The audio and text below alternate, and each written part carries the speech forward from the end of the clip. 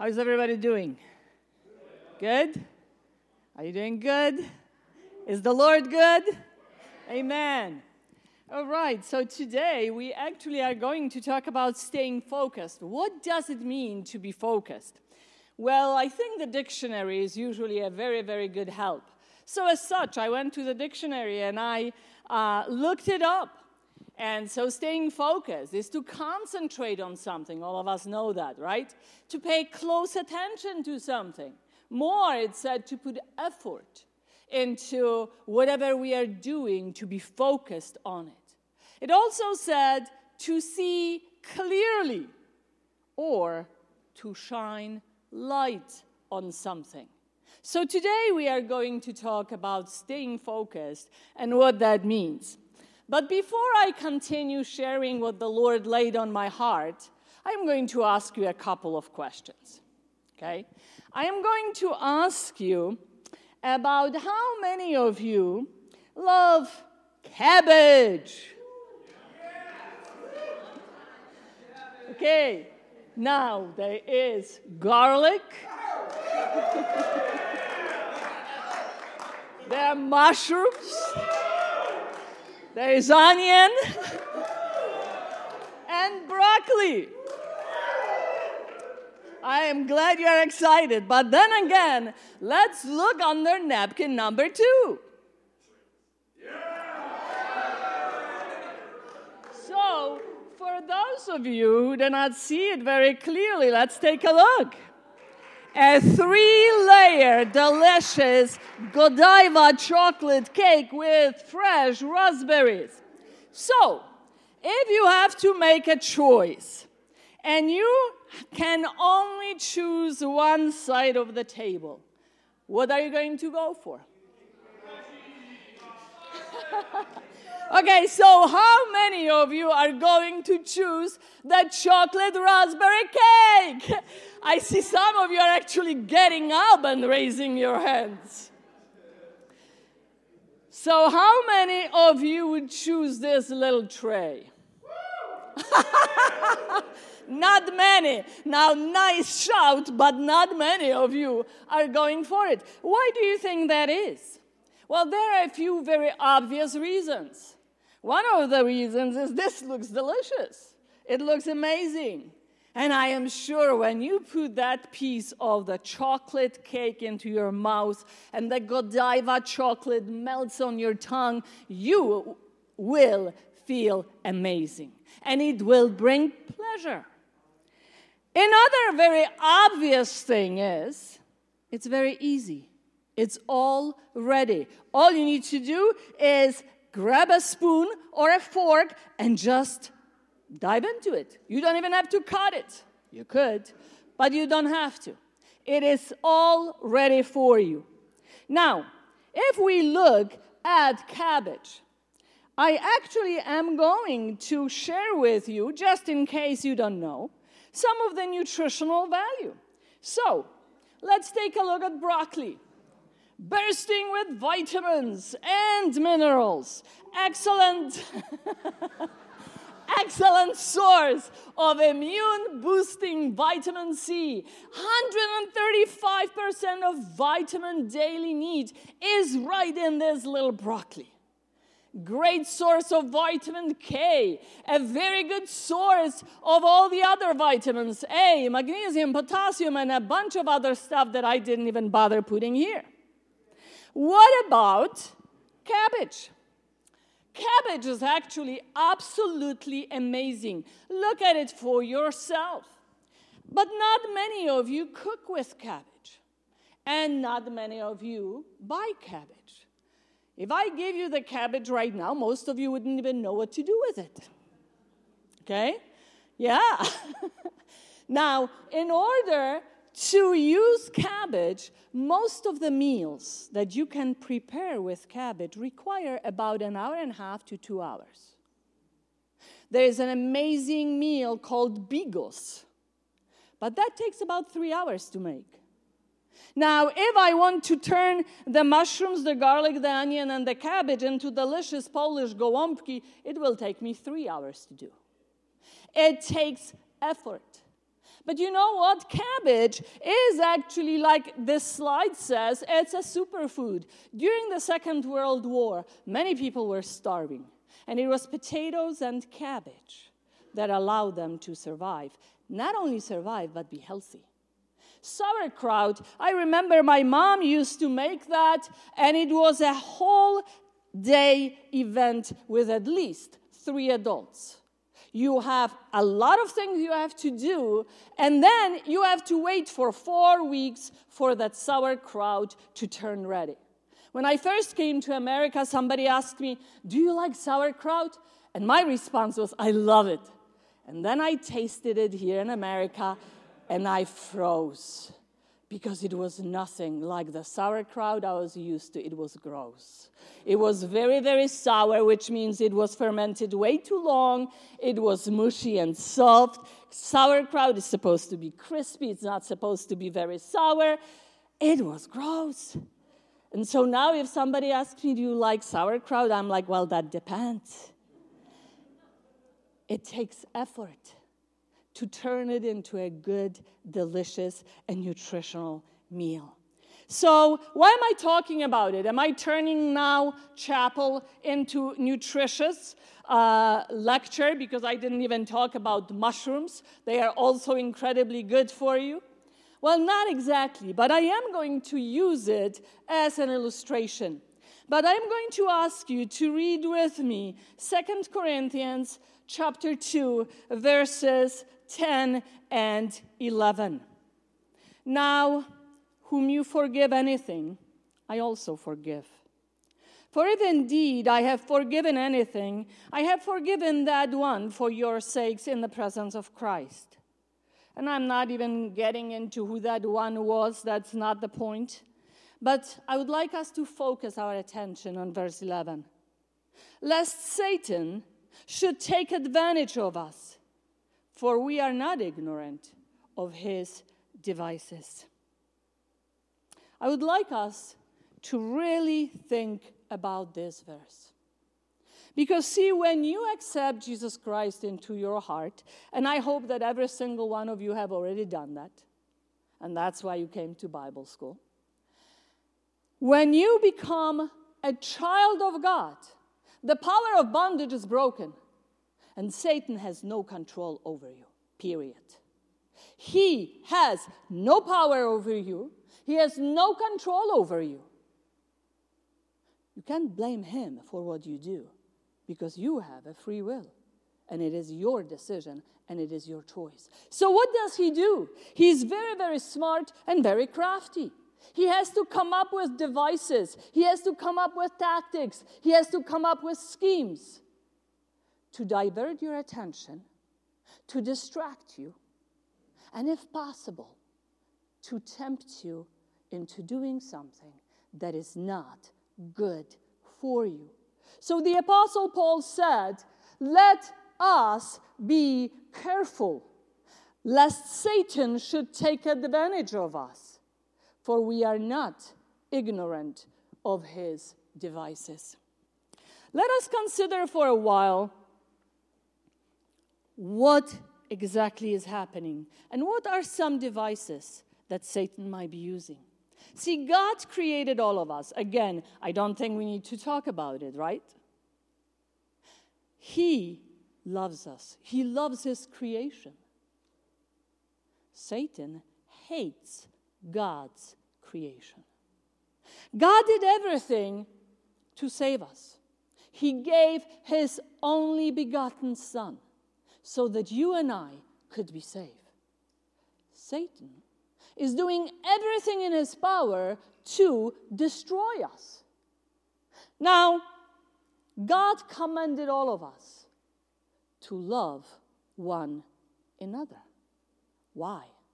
I mean, it's not easy to love everybody. You know, if somebody has a nice personality and they are similar to you, that's very easy, that's great. But if somebody has a tendency to act like a jerk, it's not easy. If somebody is very narcissistic, if somebody is selfish, if somebody is mean to you, it's not easy to love them. So why is God telling us more, commanding us to love one another? Now, Satan, on the other hand, what does he do? Zach, did you know that Aaron does not like your shoes? Oh, and he does not like your hairstyle at all. And you know what else? He was talking badly about you. I am making it up. But how often does that happen? How often you hear something about somebody else, you don't even know if it's true. Sometimes it has elements of truth, but sometimes it's twisted, sometimes it is exaggerated, and yet you hear about it and you get hurt and you get upset. And then unforgiveness is in your heart. And sometimes you absolutely were mistreated. Some of us have been absolutely, I would dare to say all of us have been mistreated at times. All of us have been wronged at times. And we didn't deserve it. It is not fair. All of us have been hurt. But what you do with that hurt is up to you. So let's continue looking at the different devices and what exactly is happening. Now, God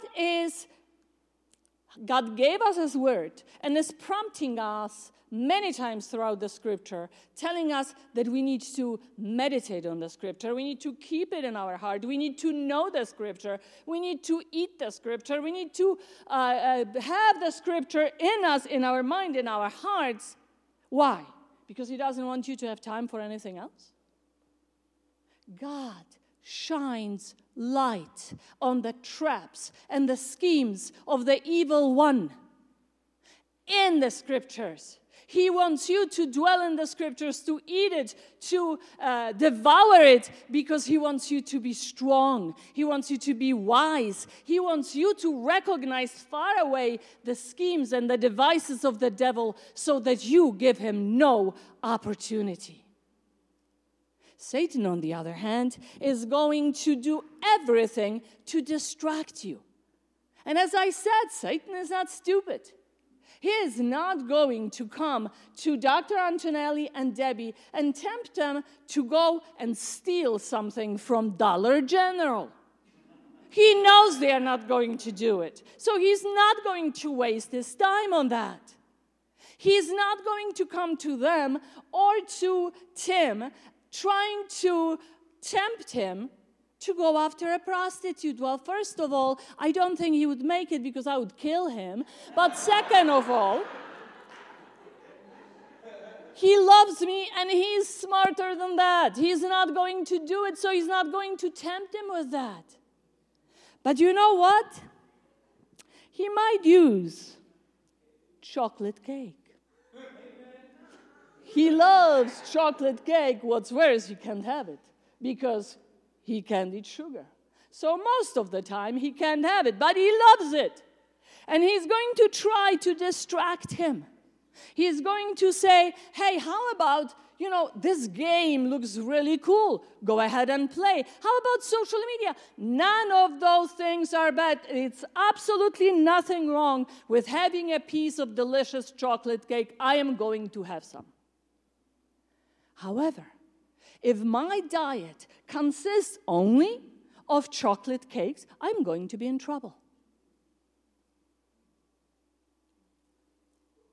What are you going to do? Are you going to recognize those very things? Because, see, He is not going to tempt you with things that you are not struggling with, but He's going to try to distract you and draw your attention to things. So you go to social media or play some games, you do this, you do that, you watch a few Netflix movies. None of it in itself, by itself, is bad unless it has bad content. But hopefully not.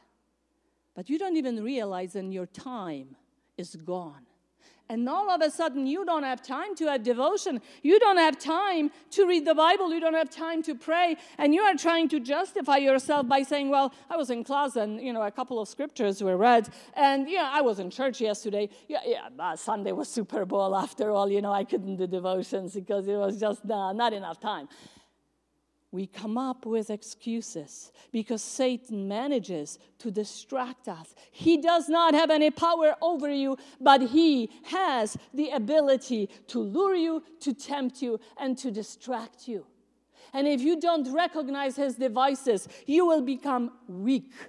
You will become feeble. And then what? When it says, actually Paul is saying in 1 Corinthians 9:27, but I discipline my body and bring it into subjection, lest when I have preached to others, I myself should become disqualified.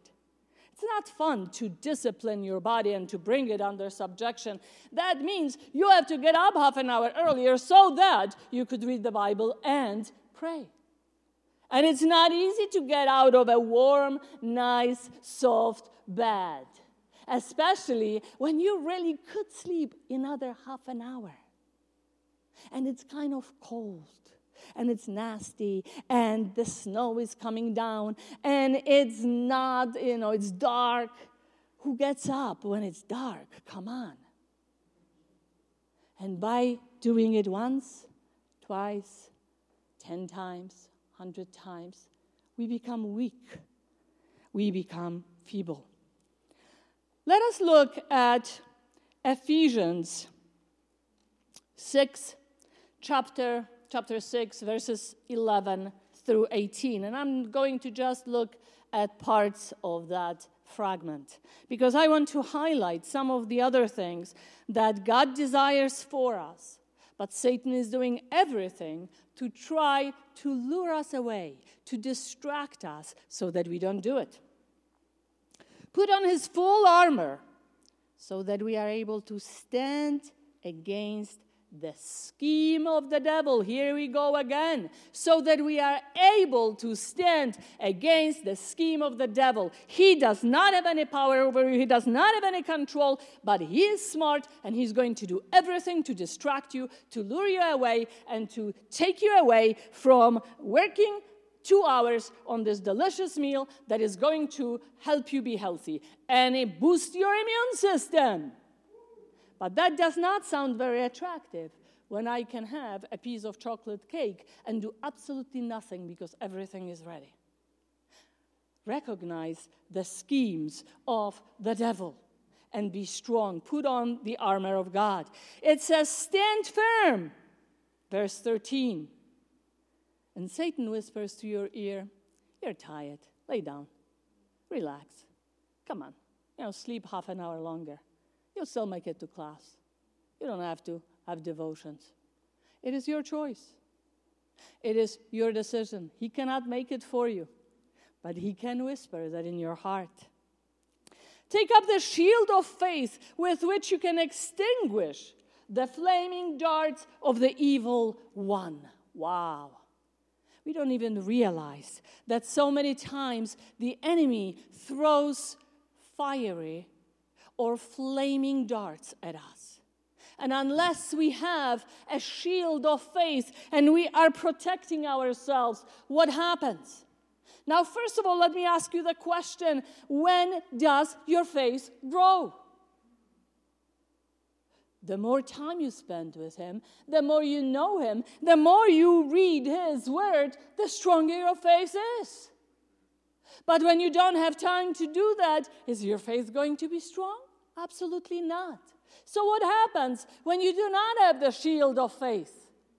The fiery darts are going to penetrate your skin. The fiery darts are going to cause a lot of fire around you. The fiery darts are going to damage your body and get in. And guess what? There is poison at the end of the darts. And it gets in, and the poison gets in, and it becomes infected, and you become sick, and you are weaker, and you are in pain.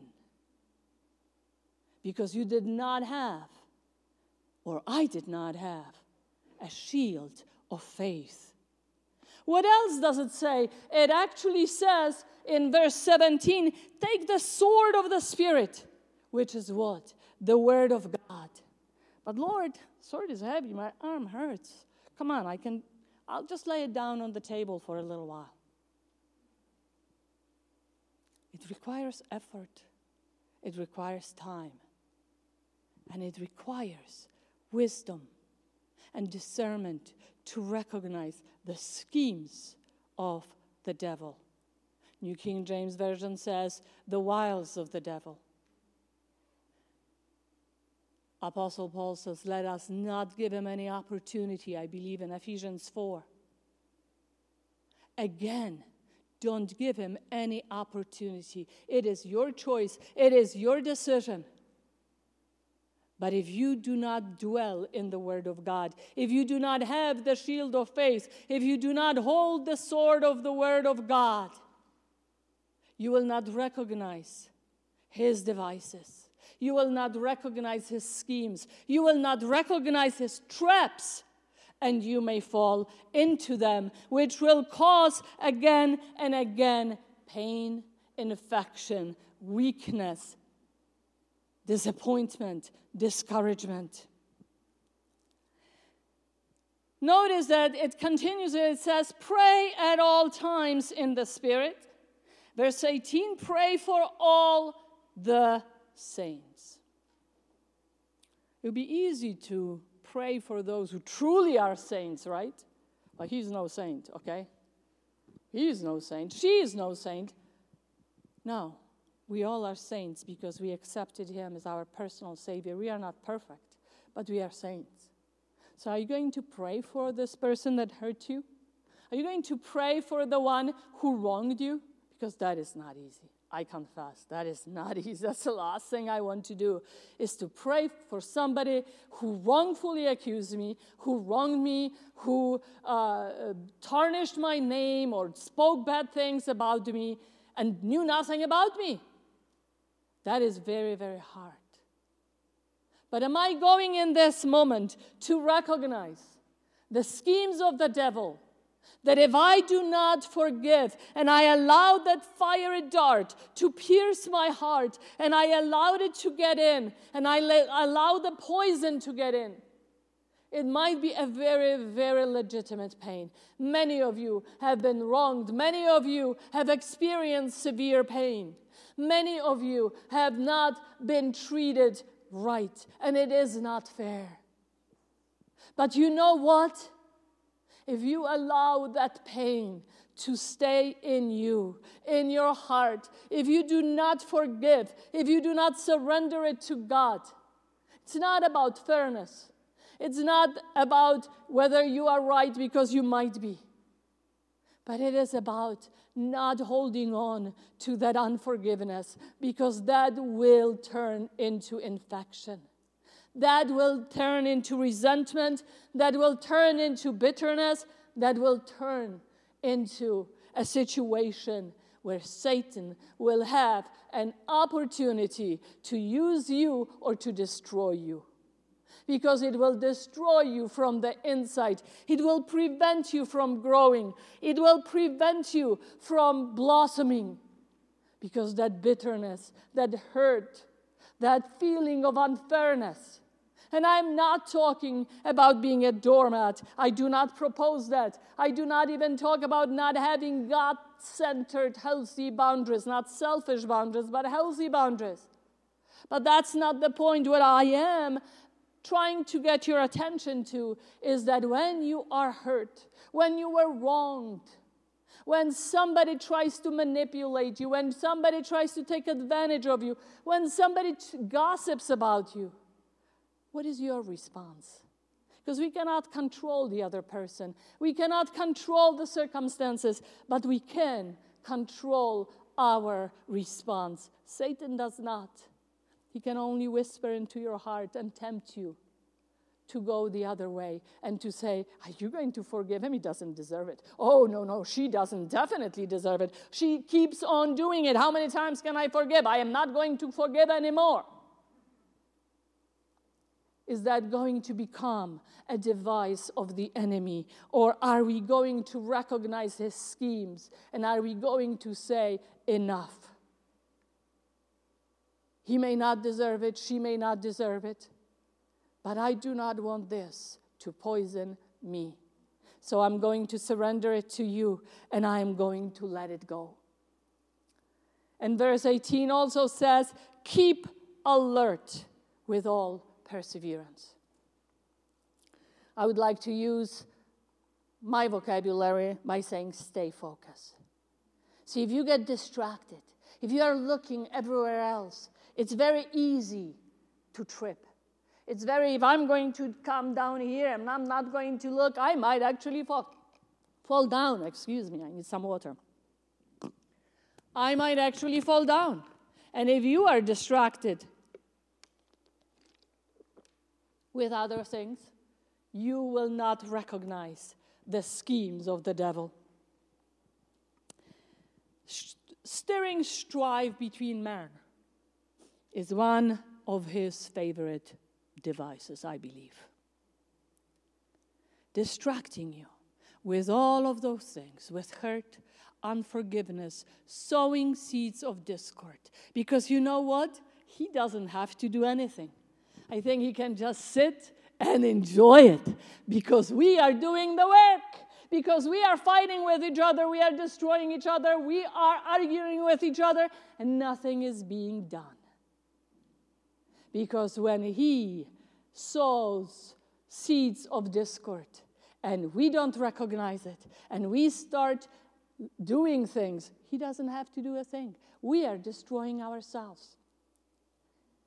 There is a very important verse in James 3:16 where it says, where envy and self-seeking exist, confusion and every evil thing are there. Would you say right now that in pretty much every country on the face of the world, there is a lot of envy, there is a lot of self-seeking, there is a lot of, well, this is not fair, it's all about me, much confusion, and every evil thing exists. So what are we going to do? Do we recognize the fact that we are destroying ourselves? Not because we have to, but because of confusion, because of not seeing clearly, because the focus is gone and everything is fuzzy. Because we don't even recognize when it is a device of the enemy, when it is his tactic. It really hits me, the very fact that Satan wants to destroy God's creation. Satan wants to destroy us, and he does everything. And the very, very vibrant example of that are some of our youth who have either gender dysphoria or who are simply confused or who had a very traumatic experience. And I'm not diminishing on their experiences. They might need help. They might need counseling. They absolutely need love and they need guidance. But you know what? Just recently, I heard a testimonial of a lady who was 23 years old and she wanted to detransition. And she said, when I was 12 years old, I was raped. Nobody talked me through it. Nobody helped me deal with it. Nobody understood me. And so when I was 16, I was depressed. I was anxious. I was really troubled. And I decided, this will never happen to me again. I'm going to become a man. Nobody asked me any questions, because right now it is almost illegal, depending on where you are, what establishment, to even question that. And so she went through so many different things, so many medical procedures, so much medication that she took, hoping she will be strong and she will be whole. Only to discover that after that, not only that the depression, anxiety, and all the fears did not go away, they were still there, and the feeling of loneliness, but now her body was falling apart, and she was struggling with a lot of issues. And that is the whole point of the devices of the enemy. He wants to cause confusion. He wants to make everything blurry so there are no lines. Who are you to tell me what gender I am? Who are you to tell me this or that? Instead of dwelling in the Word of God and holding the sword of His Word and knowing and clearly being focused and seeing very clearly with precision and recognizing that those are the devices of the enemy who is trying to destroy you. A perfectly healthy girl turned into a very weak and sickly individual. This is more of an extreme example, but it illustrates where we are going. Where envy and self-seeking exist, there is much confusion and every evil thing. Why do you think right now that churches overall are weak? Why are we weak? It's not because of God. And it's not because of lack of His power, because He is here, and He is here to move through you and me, and He is here to minister to you. But it is because we have become distracted. And we do not look at the devices of the enemy, and we don't recognize his schemes, and we are not holding the shield of faith so that we can push back the fiery darts of the enemy. And instead, they hit us, and they cause pain, and they cause infection, and they cause resentment, and they cause bitterness. So what are we supposed to do? What is God challenging us and calling us to do? I want to share one more verse with you, actually two. Ephesians 4:31-32. Let all bitterness and wrath and anger and clamor and slander be put away from you. Along with all malice, be kind to one another, tender-hearted, forgiving one another, as God in Christ forgave you. Did you deserve it? I didn't, but yet He forgave me. So even if someone does not deserve it, if you don't want to give an opportunity to the devil to destroy you and others, then we all need to forgive. And we all need to stay sharp and focused. And James 4:7 says, resist the devil and he will flee from you. But in order to resist him, you will have to recognize that it is him. That it is his device, and he uses innocent things to lure you away, to tempt you, to take away your time. And you know what? When you do not have time to be in the presence of God, to read His Word, to pray, to meditate, you will not be strong, and you will not even recognize that. So, what are we going to do in order to stay focused? We need to recognize the devil's devices. Forgive. Do not hold on to anything. You may have to put boundaries. You may not want to connect with somebody. If there is an ongoing cycle, you may want to remove yourself. There are many other ways to do that. But you cannot hold it in your heart, because that will give an opportunity to the enemy to destroy you. Recognize the devil's tactics and shut the door. Stay alert. Stay focused and resist him.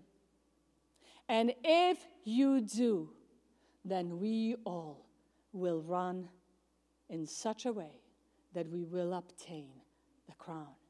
And God will be glorified in this place and everywhere else. If all of us will do this very thing, what I have shared through this exhortation, you better believe God will be known in this place and revival will start. Let us pray. Dr. Antonelli. Father, this is a word today for us. Clear our hearts, Father. Let us take the word of God that was spoken and preached today and taught to us.